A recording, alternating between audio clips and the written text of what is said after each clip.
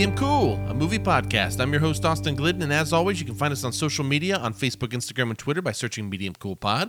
That's Facebook.com/Medium Cool Pod. You can search Medium Cool Pod on Instagram and we'll pop up, and at Medium Cool Pod on Twitter. You can also email us at mediumcoolpod@gmail.com. Please like, subscribe, follow wherever you're listening. Please, keep up with all things Medium Cool. Just go ahead and push that little button. And always, if you feel so inclined, please leave us a rating, review, anything you can do. We really appreciate you. So, all of that said, everyone, the 2022 cram has begun. I am sorry that we missed a week of horror month because I was out of town. As I had thought might be the case last week, I was in Portland, Oregon for a conference for work, and I just didn't have time leading up to that to get another episode in. So pardon me for missing a week, but we are out of horror month at this point by a day. And so I figured I'm just going to move forward with this whole 2022 cram and just get started now. And I did just that. I watched several movies.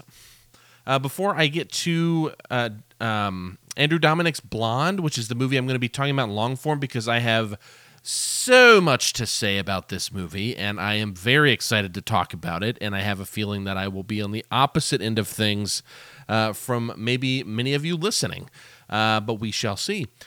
But I watched a lot of stuff. I watched Blonde in Portland, so I'll talk about that shortly, but when I was flying to Portland, Oregon, I actually had a chance to see Marcel the Shell with Shoes On, and what a little angel of a movie. I mean, there is something about this movie that is so sweet and so just endearing and lovable. I love this movie. I don't imagine it being on my top 10 in the end, though it may be. Like, I have no idea. I don't think it's rated high enough. I think I'm going to find enough movies to knock it out, but it will be an honorable mention. I think it's not that it's like this great film, but what's so interesting is, what we're doing with Marcel, the Shell with Shoes On, is it's literally a shell with feet and what looks like a little googly eye and a mouth. And it's stop motion. Everything is live action, but this is like a little like stop motion stuff. It might be animated to look that way, but I'm pretty sure it's stop motion. And man, there is just something about the Marcel, who is a child shell. He lives with his grandmother. And the way that Marcel experiences life is so wonderful. And it's like everything in the movie we've seen in other movies. It's not like it's some unique thing really at all. But man, it just kind of reignited whatever it's dealing with. It reignited that as like a unique experience in some strange way. So I can't stress enough, like Marcel, the Shell with Shoes On is a really good time.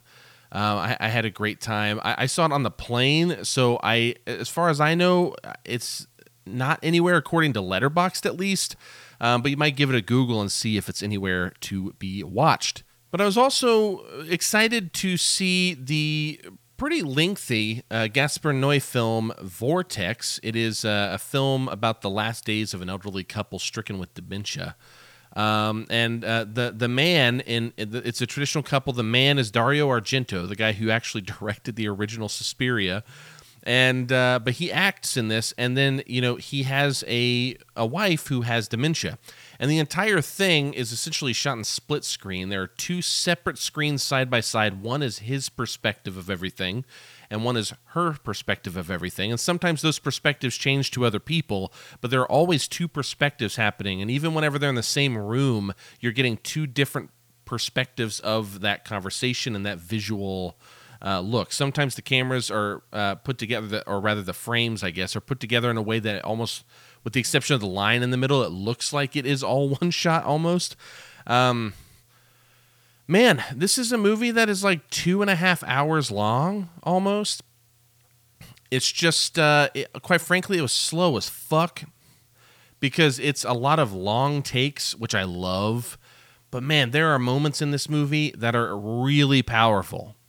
And those moments make up for all of the moments where like Dario Argento is just on the phone with someone and saying, hey, I'm writing a book about movies and about how movies are like dreams. And then the other shot is the wife with dementia, like leaving the house and being lost.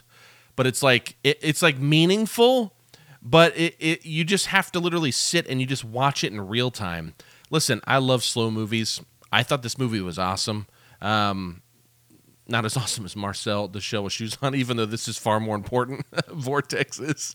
But I just really loved Marcel. I gave that like 4 stars. But Vortex was like a 3.5-star movie to me. I think it's really good. Really well done. Really interesting. You know, we had movies like The Father and Dick Johnson is Dead, which is a documentary. And there was a movie like Amour, the Michael Haneke movie. And those 3 movies are kind of unique among themselves. Again, one's even a documentary. They deal with dementia. They do it in an interesting way. Vortex, I think, fits right in there with them, though. I mean, it is a unique take, at least visually, and the way that the story progresses. It is a relatively unique take, but it's mostly unique in the style, not so much in the storytelling. But still really good. If you're willing to put in 142 minutes to basically watch like a really slow movie by the dude that did Irreversible and Enter the Void, then by all means go check out Vortex. I want you to. It's pretty cool. But yeah, I got to watch Vortex. Super hyped about that. I got to see Brian and Charles finally, which is, I believe, it's British. It might even be Wales specifically. I'm not sure. It's on Peacock Premium. You can check it out. Brian and Charles, I was able to watch on the flight. I just used my laptop. But it's 90 minutes. Nothing crazy. It's about Brian, who is basically lives alone in the Welsh Valley. And he invents this contraption robot thing that ends up actually like being this artificial intelligence robot. Like pretty sophisticated, even though its body is like a washing machine and its head is just like a dummy head. And it has this like wonky glowing eye, and it has like computer voice the whole time. But man, this is funny. It reminds me of, though it's not the same, but it reminds me of something like the humor and something like you'd watch with What We Do in the Shadows. This is kind of a mockumentary of sorts, kind of. Brian, the real person, Charles being the robot. Brian is always looking at the camera and talking to it like it's a documentary. But there are scenes that make absolutely no sense for this to be a document. Like it's very inconsistent. Its humor is usually really good. 90 minutes is as long as this should ever be. The story itself is not particularly interesting. It's just a really fucking entertaining movie to watch. This is another 3.5 out of 5 kind of movie for me. I had a great time with it. Definitely encourage you to check it out. Again, 90 minutes. I know I talked down on it a little bit, but honestly, I had a great time. That whole 90 minutes was fun. Don't overthink it. You'll ruin it. Like, you know, because even as I'm watching, I'm like, this doesn't make any sense. Like, why, if this is a documentary crew, why is this being filmed? Like, there are just moments, or why is it being filmed this way? You know what I mean? It's like there are times where the camera's noticed, and there are times where the camera's in the shit and everyone ignores it. And it just kind of doesn't make sense.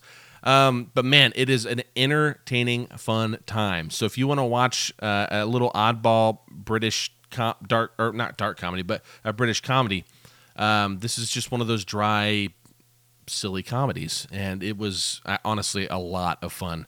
I liked Brian and Charles. And then I was able to get a screener for Decision to Leave, which is the new Park Chan-wook movie. Of course, Park Chan-wook is the dude who brought us movies like Old Boy, Lady Vengeance. He also later would do stuff like Thirst. He did Stoker. He's done a bunch of stuff. He did The Handmaiden from a few years ago. I think it came out like 2016 or something. But he's done a bunch of movies, and I was always a huge fan of him. But then the more I go back and watch some of his movies like Old Boy, I still like them a lot, but I don't like them as much as I like. Old Boy would have been a 5-star movie hands down when I first saw it. But now it's kind of like, you know, let me actually see what I gave it a rating of. I think I gave it like a 4 or something. Yeah, a 4 out of 5. So it's like all of his movies kind of dropped a star for me. Not all of them, but some of the ones that were my more favorites of the time. Man, I still love Old Boy. But I haven't seen The Handmaiden yet. I need to go back and watch that. I'm just reminding myself of that. But Decision to Leave was really interesting. Can't be anything but a Park Chan-wook movie. Like, it is definitely stylized as such. And it's about a detective who investigates a suspicious death of a man on a mountaintop. And then soon, he begins to suspect that this woman, the deceased wife of the man, is, maybe had something to do with it, but also he's becoming unsettlingly attracted to her. So it becomes this weird thing of like romance, but it's also like kind of a thriller, and it's also this like detective procedural, man, what a fucking weird movie. And then it's also stylized to the hills, like in the way that Park Chan-wook would, but never in a way that takes me out of the reality of what's happening. It's really good. I had a really good time. It's a movie I need to rewatch. I didn't watch it in the best setting, so it's one I would like to rewatch, but currently it's way up on my top 10 right now. Way up. So not number one up, but way up.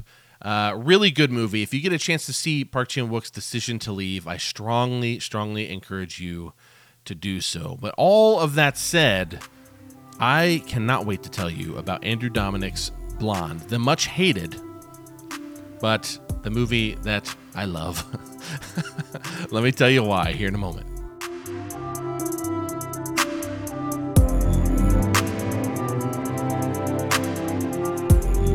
All right, Blonde 2022, written and directed by Andrew Dominik, based on the book of the same name by Joyce Carol Oates.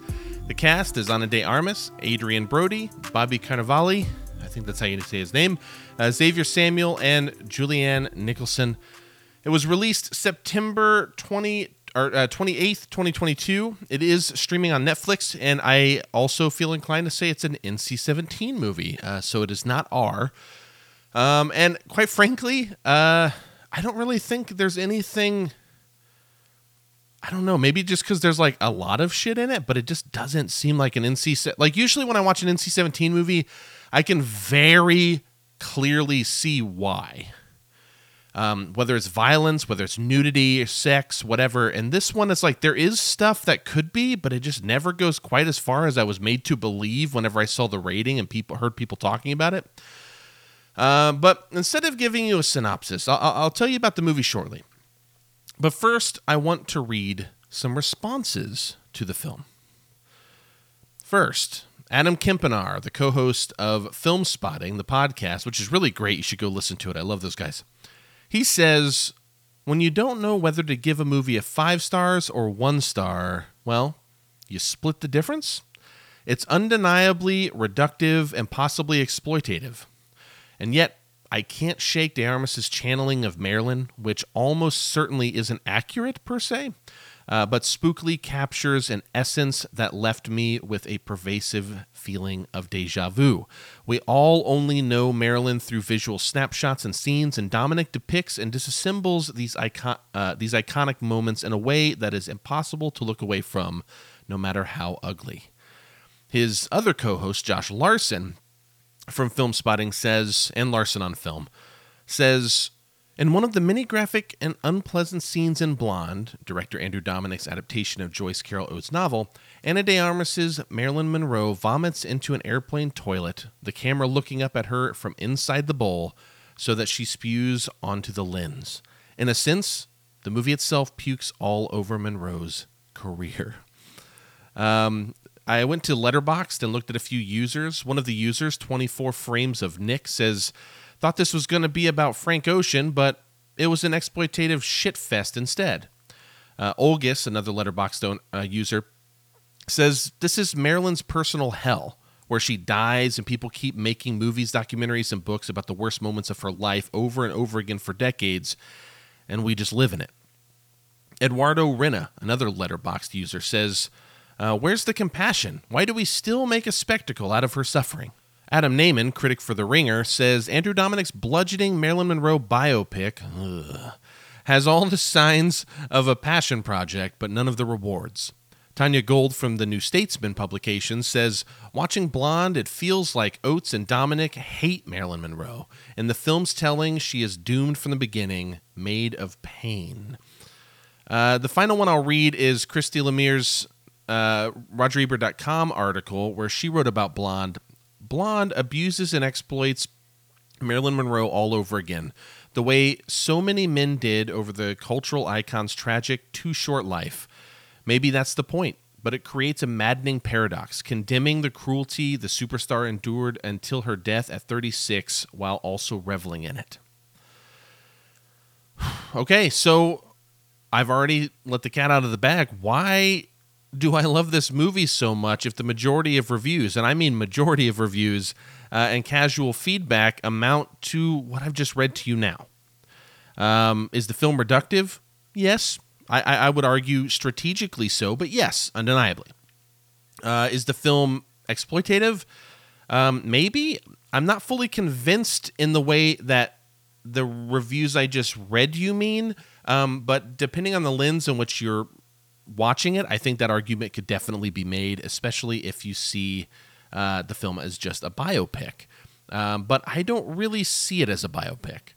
And even the source material it's based on is a fictional retelling of the life of Norma Jean, a.k.a. Marilyn Monroe. It is not by any means a proper biography. It is a novel. Everything everyone seems to complain about leads me to believe they're missing something really important, all of which I will explain in this episode. I'm not trying to say that I'm, quote, right. We're all allowed to have our own interpretations of the film, and if you don't like it, don't like it. That's fine. I really don't care. But I think there's something here that is not only great, despite its deflating narrative, but I dare say important. Now, Blonde is a reimagined fictional portrait of Hollywood legend Marilyn Monroe that blurs the lines of fact and fiction to explore the widening split between her public and private selves. We view Marilyn from her volatile childhood as Norma Jean through her rise to stardom and romantic entanglements, but the film is largely focused on the darkness of her life, showing us glimpses of light only to snuff it out with something horrible and depressing. This is a film that is interested in depicting, in its full and unabashed detail, the dark side of Norma Jean and Marilyn Monroe. Again, the same person, one the real person, one the movie star. It reminded me of a Dominic film written by Lars von Trier, maybe, or something. There is a dancer in the dark level of bummer with a character that we want to love, that character being Marilyn, but they just get trampled over and over. But what does Blonde do that inspires my adoration and praise? Well, it was brave enough to take a beloved character like Marilyn Monroe, someone Dominic had to know would be defended by critics and casual viewers alike, and he created a movie that is also not about Marilyn. In this film, Marilyn feels like a vehicle guiding us through the horrors of sexual abuse, misogyny, heartbreak, oppression, etc. that Hollywood not only perpetuated in the 1950s, but that they still perpetuate today. It just kind of looks different. Personally, most of the responses I read earlier, not all, but most, are just as reductive as the film. They reduce it down to an exploitative biopic, when I would argue the film is so much more. And using the character like Marilyn Monroe was a bold choice. Some would say for this film, maybe they would call it stupid. But for me, I see it as a bold choice. I don't believe the film revels in her suffering. I never once felt like the film was endorsing the things that happen. If anything, the film forces us to look at something so gruesome, so horrifying, that we are left with two options. One, confront what the film is really saying about life, loneliness, and the film industry, etc. Or two, simply call it a disgusting exploitative biopic. Now, let me really start with some things I generally liked about the film, because I'll just start ranting if I don't. But I want to talk about Ana de Armas. Holy fuck, what a performance. Anyone saying that the film took away from her performance must be blind. Nothing could take away from that. She deserves every award, and I am predicting now that I won't find a performance that not only made me feel so much for the character, but also one that transported me into a different place in time. And how Norma is depicted here, Norma is Norma. But Marilyn is always striving to be what everyone needs her to be. And no matter how hard Norma tries to keep them separate, the lines between both identities blur. And this was so expertly handled, especially with De Armas here. And I can't say enough good things about this performance. I was not very familiar with De Armas. I'd seen her in Blade Runner 2049, Knives Out, and No Time to Die, the Bond flick, just to name a few. But I never really knew who she was by name. I just knew the face. And I loved when Adam Kimponar said, "I can't shake De Armas' channeling of Marilyn, which is most certainly isn't accurate, but spookily captures an essence that left me with a pervasive feeling of deja vu." I think that is so true. There was a controversy over the fact that De Armas is a Cuban, like of Cuban descent. So, why was she playing white Marilyn? And keeping the Cuban accent, which kind of comes in here and there. But first off, that's some pretty petty bullshit, all right? I can hardly even recognize, like, the way it's shot, you'd never know that she's Cuban to me. Like, she just looks like fucking Marilyn. Like, what is happening here? But secondly, this is the kind of comment that is fundamentally based in a certain level of racism. And it's actually really fucking stupid. If the person can pull it off and you're telling a fictional story that may be based in some truths, I'll give it that. But it is not trying to be accurate. That is not the point of this film. It is not trying to show you the fun times in Marilyn's life. That is not the point of this film. Did she pull off Marilyn? Yes. Fuck off. Ana de Armas has earned a whole new level of respect from me, and I look forward to seeing more from her in the future. Now, next, the overall production is kind of unbelievable. First off, Nick Cave and Warren Ellis did music for it, and it is great. Cinematographer Chase Irvin's lighting is perfect. It is so good. This might be like the best looking and sounding movie of like the whole year. I actually think the production of this deserves so much because it is great. But the camera work and the lighting is excellent. Adam Robinson's editing is superb. I mean, when you watch this, you'll notice the editing, not in a way that it's like pulling away from the movie, but if you love that level of creativity, especially in editing, they do some really great stuff with it, and I think it's just really, really well done. And the sound design is so awesome. Noticeably so. It was something that really stood out to me, not in a bad way, but in the best way. Andrew Dominik clearly had a vision.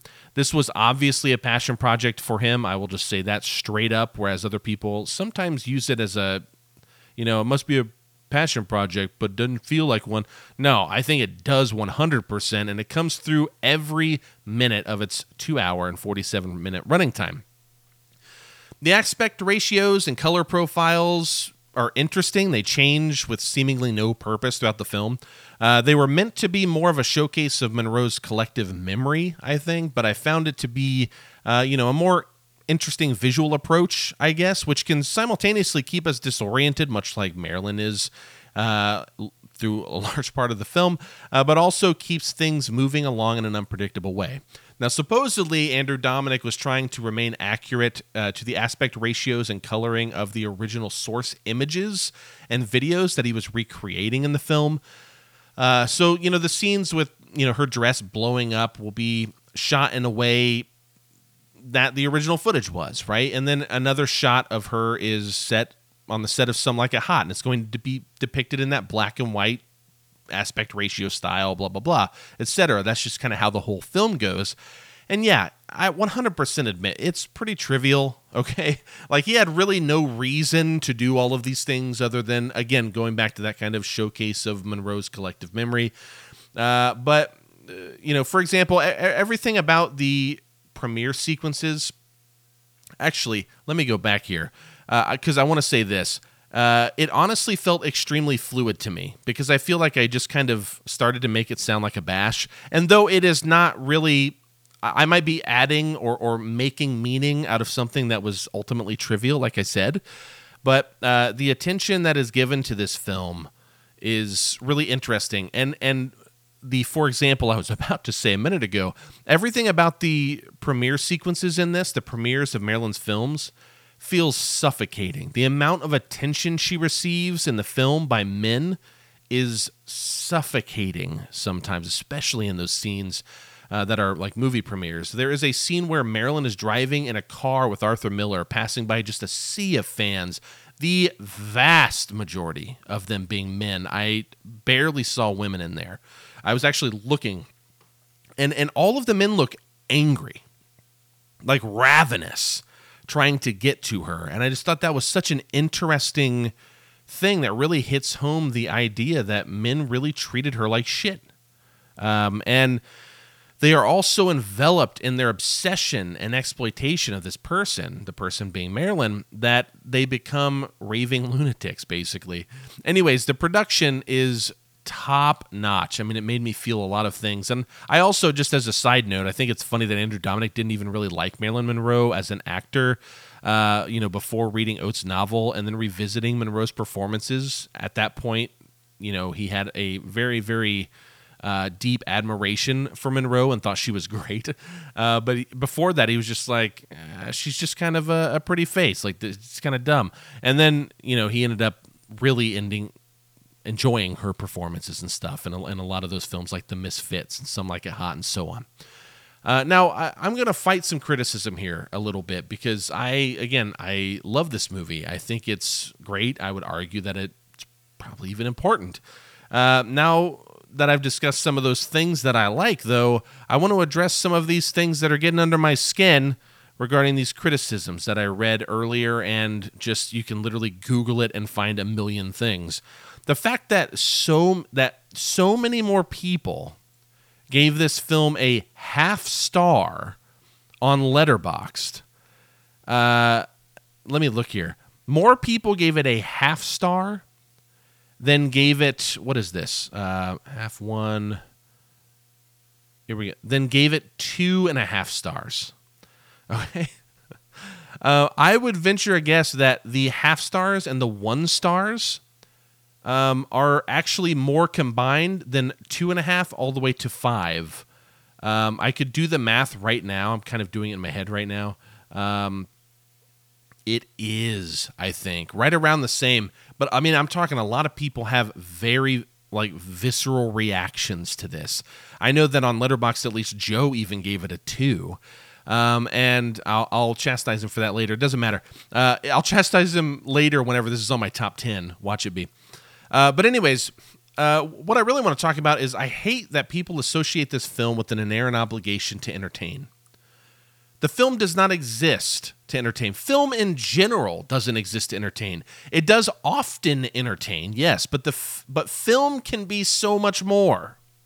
The idea that film must entertain is directly tied to capitalism, because capitalism in the film industry says it must entertain the broadest audience in order to reap the most money, right? So what Dominik did here is not really in that ballpark, nor does it even feel like he's interested in it. So the criticisms about this film being fundamentally flawed because it doesn't sway toward entertainment is the most stupid plebeian argument I've ever heard. Please stop this. You look stupid. It's also exactly what this film fights against. Marilyn was treated like meat in the film, and that's exactly what the film industry does to working women. And if you're not young enough, for example, you don't fit what we're looking for. Can you wear this skimpy outfit? People will love it, etc., etc. It's not what does the film need anymore. It's what do people want. And though I hope people continue to progress in more just ways, if you will, actors, women especially, and women of color more so, are scrutinized for not being a certain way and therefore not given work, and it's fucked.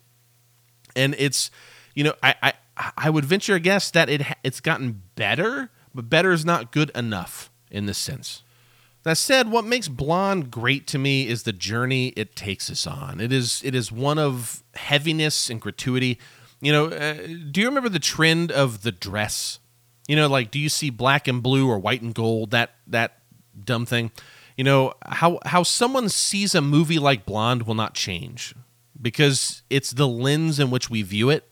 So I cannot even come close to understanding how someone sees this as a biopic or even just an adaptation of a fictional book. I just don't get it. In the same way, like The Dress, I just can't understand how people see white and gold because it's clearly black and blue, which even though I think The Dress ended up being white and gold, but that's not the point. That's not the point. Perception is everything, motherfuckers. So what I'm saying is I'm not trying to change your opinion, okay? I'm just offering my perspective, and it's a perspective I hope you'll give an open-minded chance. There seem to be two camps from what I found, and there are likely more, but the two that I've kind of compartmentalized here. But I see two camps. The one that believes Blonde is an exploitation of Norma Jean, Marilyn Monroe's trauma, Others see it as a visceral depiction of the horrors not only this fictional version of Monroe may have faced, but also what an innumerable amount of other women have faced for well over a century in the movie business, and it still happens today. If you use a no-name character, the effect is diminished, I believe. It's using a beloved figure and beating them down, especially whenever it's close enough to their life that it kind of strikes a chord. I think that's what causes such a stir, such a really polarizing reaction. Whether you like it or hate it, it's because it's Marilyn, for better or for worse. That is my belief. Largely, I think it really comes down to people don't like to watch the things this film depicts either. Rape, domestic violence, etc. And I don't either. So please don't take that as like other people don't like, but I love rape. Of course I don't. Okay? And I'm being serious when I say that. I'm not joking. Sometimes those scenes can, however, be very powerful. They can use that horrific shit to make important meaning. And other times, like in The Hills Have Eyes remake, just as a random example that comes to mind, it feels cheap. It's like the villain in Rambo 4. I've used this before, I think. He's a one-dimensional character, and we see him carelessly order people to their death or throw kids into pits of fire and stuff because he's just a bad guy. He's a big bad. Though I get some weird kind of joy from that ridiculous movie, it's a lazy and cheap way to build a villain. And the same thing goes for many of the scenarios depicted in Blonde. Most of the men are one-dimensional and have one-track minds. But watching Blonde, it all made sense to me. It didn't take rape lightly, the manipulation, the abuse, the traumatic abortions, any of it. I couldn't believe when I saw IndieWire's Samantha Bergeson, or Bergeson, whichever, but I'll say Bergeson. I apologize if I misspeak your name here. But IndieWire's Samantha Bergeson wrote that the film makes an anti-abortion statement by showing a CG fetus talking to Marilyn at one point, which does happen, by the way. And it sounds so stupid to just say out loud. Holy fuck. But this scene is meant to depict her personal inner struggle. Clearly, the fetus is not actually talking to her. Anyone who thinks this isn't an inner struggle and is literally a thing happening is ridiculous, okay? Oh my God. It's like reading the Bible and taking every single thing literally. It's just so stupid. I apologize if I offend you, but at the same time, like, sorry, not sorry.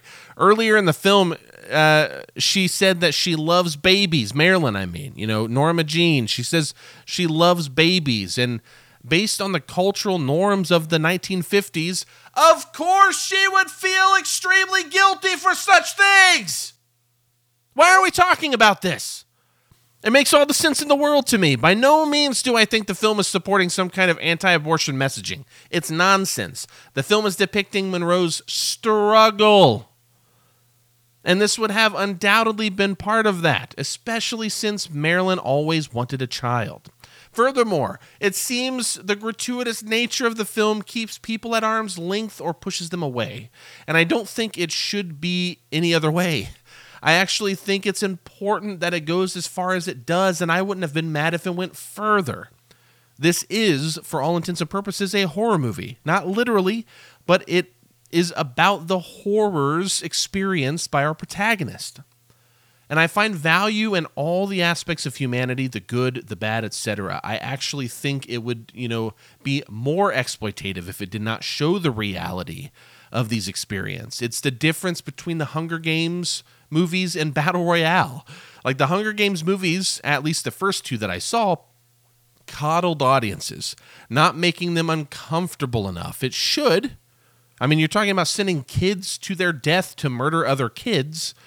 And when it's shown in glorious PG-13, it becomes exploitation, essentially. At least Battle Royale shows how fucked up things are, albeit in a tongue-in-cheek way, but it does go further and highlights how fucked up the situation is and is tied directly to the politics of Japan. And so in that way, it's being gratuitously violent and darkly, it's basically a dark comedy. But you have another thing that is essentially the capitalist version of it. Hey, let's make this accessible so a bunch of teens will go see it, even though it's depicting some really fucked up shit, but we'll water them down so people like it. That's fucking exploitation. Okay? So anyways, going back to something I said earlier, it's not a biopic, Blonde. It's not a biopic. It's a statement. That's what I believe. Maybe that statement is overshadowed by the shock for some. If it were a biopic, this would be a whole different story, I think, but it's not. It's fiction from the beginning. It's almost a fantasy of the trials and tribulations Marilyn probably went through. Probably.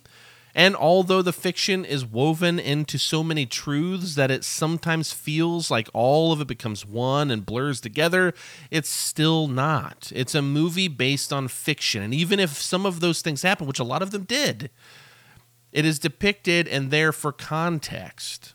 It's a movie based on fiction. It never tries to be more, in my opinion.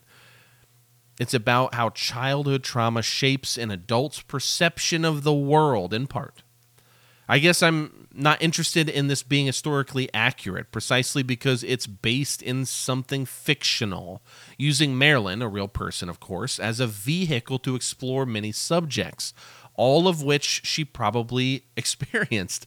But the other thing, too, is this. I don't give a fuck if Andrew Dominik meant to do any of the things I'm saying. Intentions mean nothing to me in this situation. What does the text tell us? And this is what I got from the film. Again, remember, I know I'm talking like I'm trying to convince you. That's not really my goal here. I just want you to hear my perspective. So in the public eye, at the very least, at that time in the 50s, Monroe lived a majestic life. The film is interested in understanding what led to her killing herself, subverting the public image. And by doing so, Andrew Dominik sees this film as using Marilyn to depict all human beings, particularly those who feel unloved, as he said in an interview. Of course, a lot of the things in the film won't be happening to everyone, thank the gods, okay? But there is some truth to be found in this. Is it enough truth to warrant an entire almost 3-hour film to it? Probably not. Does everyone need to watch this because there is some truth found in it? No. But one of my favorite films of last year was The Painted Bird. It is ridiculous to the max, okay? But there is something so grounding to it for me. I think it's the main character, a child, just trying to fucking survive and find his family. And it's shot so incredibly beautifully and effectively that it really just got me somehow, regardless of how ridiculous it was. And in this film, Blonde, we see Norma Jean, basically a kid, trying to find her father, trying to find love, support, and someone to listen to her. It's a film about being alone, and the universe seems to strip away everything that makes you feel otherwise. Did it have to be depicted this way? Like I said, no, absolutely not. But it is. It was. And it didn't bother me in the least. I still felt something more than the filmmaker intended. I was able to chew on it and extract meaning from it. In the end, did any of the complaints affect my experience? The aspect ratios, the color profiles, De Armas's differing speech patterns, etc.? No, not at all. I actually loved it. I can't speak for Marilyn, but, some have criticized the film for not having her consent to share such horrors from her life, which I might say again, this is fiction, though it does depict some things that we know to be true. So there's a very interesting gray area there, I would argue. And honestly, I would argue that gray area kind of in the favor of this consent argument, but I see the consent angle. I get it, and I believe in consent wholeheartedly, 100%. This makes me think of the documentary called The Titicut Follies, the Frederick Wiseman documentary from the 60s. The ethical question is, should Frederick Wiseman have deceived the heads of the mental institution to get in there, not to film the talent show, The Titicut Follies, like he said he was, but to show the injustices of the treatment of mentally ill individuals. He couldn't have gotten consent. They were unable to consent, and Wiseman never got consent from the families either. But the film highlighted something so important that, for me, the ends justified the means. And same thing goes for that. I forget the exact story, but there was a news station or crew, and one of the guys actually got a job at a grocery store that was allegedly they were basically repackaging meat and selling it, and it was spoiling, and people were getting sick and stuff.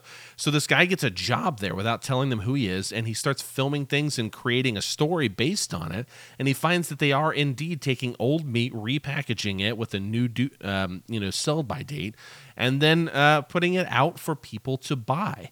Well, the company, the grocery store, sued this news station or the individual, whichever. I forget the specific details, but you'll get the point.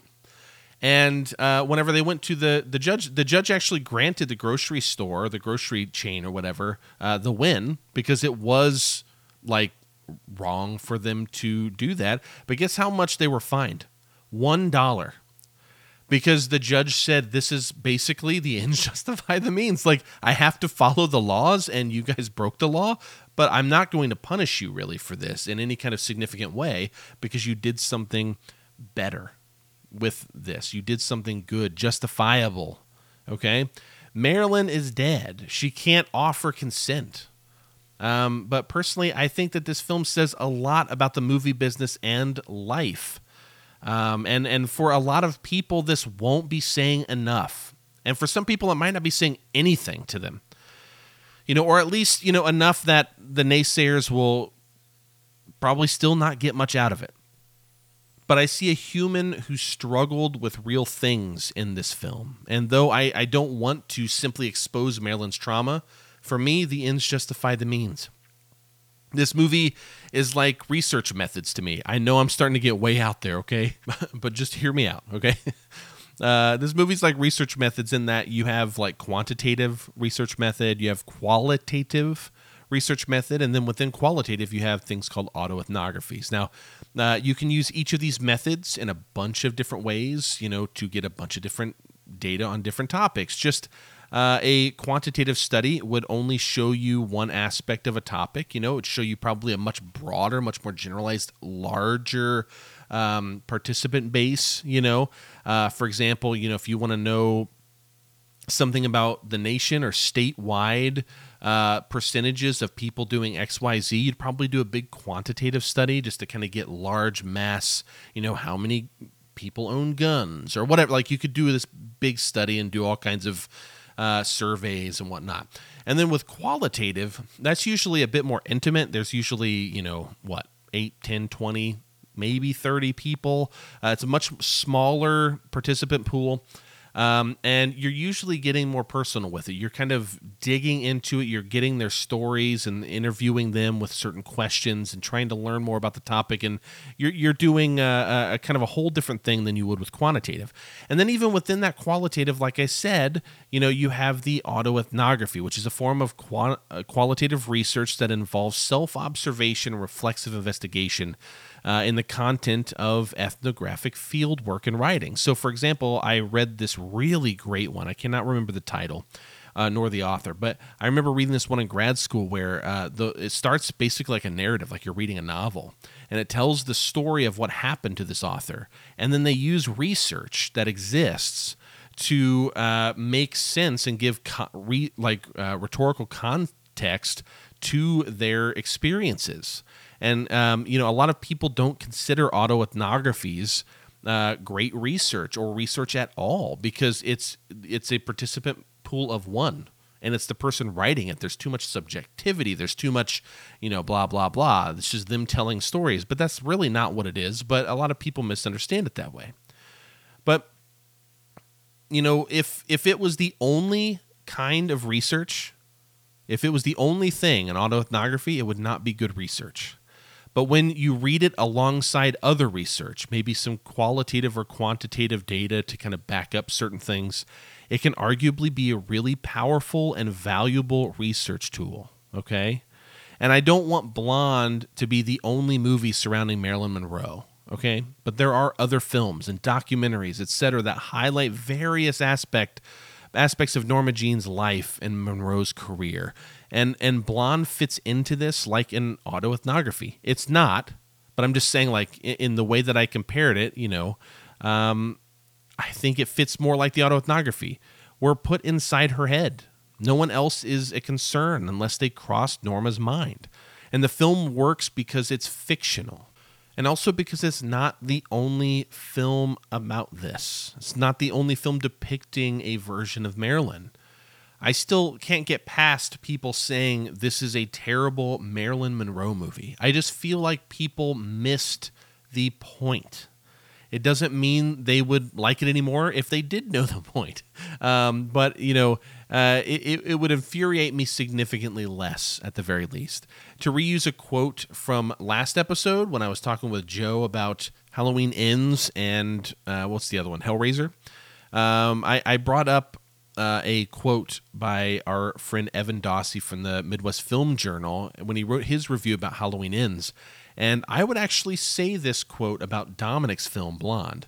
See, Blonde, quote, seems fully self-aware that it is destined for derision for a few years before a small audience declares it an unsung masterpiece. I believe I will be among them. I give this film a 4.5 out of 5, so keep your half star, you naysayers. If you agree or disagree, please let us know at Medium Cool Pod on Instagram, Facebook, and Twitter. You can also email us at mediumcoolpod@gmail.com. Until, well, actually, I was about to say until next time, but I'll be back for the outro, so I'll be right back.